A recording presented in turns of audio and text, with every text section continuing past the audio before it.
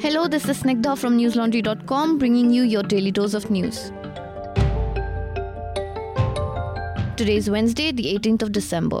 The Supreme Court has issued a notice to the centre asking it to reply by January 22nd to all the 60 petitions challenging the Citizenship Amendment Act. The top court, however, refused to put a stay on its operation. Among those who filed the petitions are senior Congress leader Jairam Ramesh, the Indian Union Muslim League and the Assam Gan Parishad, which is an ally of the BJP in Assam. In order to develop clarity among people, the bench also instructed the Attorney General to ask the government to publish details of the act in media. The court's observation came following a request by lawyer Ashwani Kumar Upadhyay, who said people were confused about the new legislation. Meanwhile, Odisha Chief Minister Naveen Patnaik has said that his party Biju Janata Dal did not support the NRC exercise. The party, however, had backed the Citizenship Amendment Act in the parliament. Chhattisgarh Chief Minister Bhupesh Baghel too said he would be the first person not to sign on the NRC if the central government implements it. The controversial act was passed on 11th of December 2019 and will allow non-Muslim minorities from Pakistan, Bangladesh and Afghanistan to get Indian citizenship. The Delhi High Court today agreed to hear a PIL seeking the setting of a fact-finding committee to investigate the violence at Jamia Millia Islamia University. The court agreed to hear the PIL on Thursday, that is tomorrow. Violence broke out at the university on Sunday evening after the protest march by students from the university against the Citizenship Amendment Act ended in a battle with the police. After similar protests against the new citizenship law turned violent and the police entered the university in Aligarh, the Aligarh Muslim University Administration declared early winter vacations and has asked students to vacate hostels. This has left a section of students from Kashmir and the Northeast with no place to go. An AMU spokesperson said that as of Tuesday night, about 95% of students had left for their hometowns. Around 200 students staying in the hostels were given an ultimatum to leave by 11 a.m. today, that is Wednesday.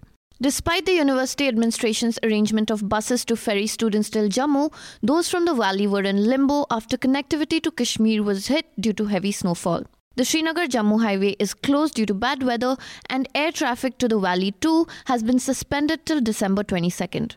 News Laundry is keeping a close check on all the developments surrounding the protests against the contentious act. One of our reporters, Ayan Sharma, is in Assam sending us live updates. Our reporter Ayush Tiwari just got back from Aligarh Muslim University last night after covering the protests there. Other News Laundry reporters are all over Delhi covering the student protests. As you all know, News Laundry is a 100% ad-free news platform and we can only continue doing this if you support us. Please subscribe to us. Go to www.newslaundry.com and click on the red subscribe button at the top right corner of the website. Be a proud member of a community that pays to keep news independent. Also, do not forget to check out our extensive coverage of the anti-citizenship law protests on our website. The Supreme Court has rejected the review petition of Akshay Kumar Singh, one of the convicts in the 2012 Delhi gang rape case. The three-judge bench, headed by Justice R. Bhanumati, said that the grounds raised by Akshay Kumar Singh were identical to the ones mentioned in the review petitions that were filed by the other convicts in the same case. All of these petitions were dismissed. During the hearing, the convict's lawyer, A.P. Singh, had told the bench that Akshay had been condemned to death only because he hails from a poor background. He also cited media and political pressure that influenced the conviction of his client, to which the bench replied saying that all these arguments had been made before.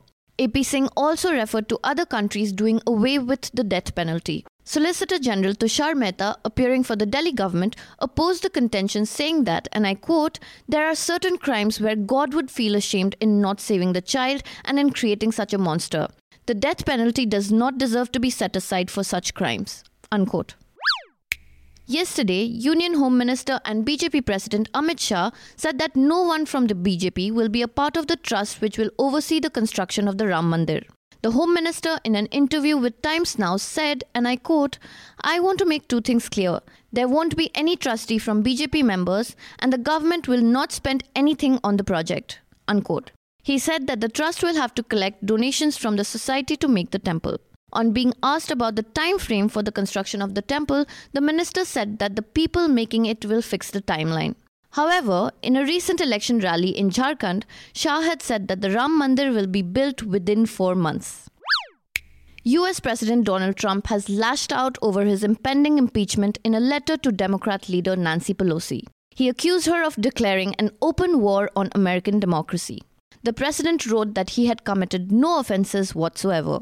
Trump is accused of pressuring Ukraine for personal gain and obstructing the impeachment process. The Democratic-controlled House will hold an impeachment vote today, which is expected to pass. A vote in favor would lead to the trial of the president in the Senate. However, it is quite unlikely that he will be removed from office because it would need a 2/3 majority vote in the Republican-controlled chamber. Trump has resisted the impeachment process by stopping key aides from testifying before the House of Representatives. He also declined to appear himself despite a public invitation to do so. Trump used the 6-page letter to rail against the process and denounced Nancy Pelosi, the Democratic Speaker of the House. Now for some homegrown stuff from newslaundry.com. We've all noticed how a number of mainstream Indian TV news channels demonize protesters. However, there were reports of correspondents from channels like Aaj Tak and Zee News being heckled. Chitranshu Tiwari wrote a piece about how harassing reporters on the ground for doing their work does more harm than good. Do read it on newslaundry.com. Also, don't miss Kalpana Sharma's new piece for the Broken News section. She writes about how mainstream media reinforces the alienation felt by people who live on the margins by ignoring them or reporting their problem through lenses blurred with ignorance and prejudice. That's all for today. Have a great day or a good night depending on where you're listening from. See you tomorrow. All the News Laundry podcasts are available on Stitcher, iTunes, and any other podcast platform. Please subscribe to News Laundry. Help us keep news independent. To catch all our podcasts on news, pop culture, current affairs and sport, visit newslaundry.com. Follow us on Facebook, Twitter and Instagram and subscribe to our YouTube channel.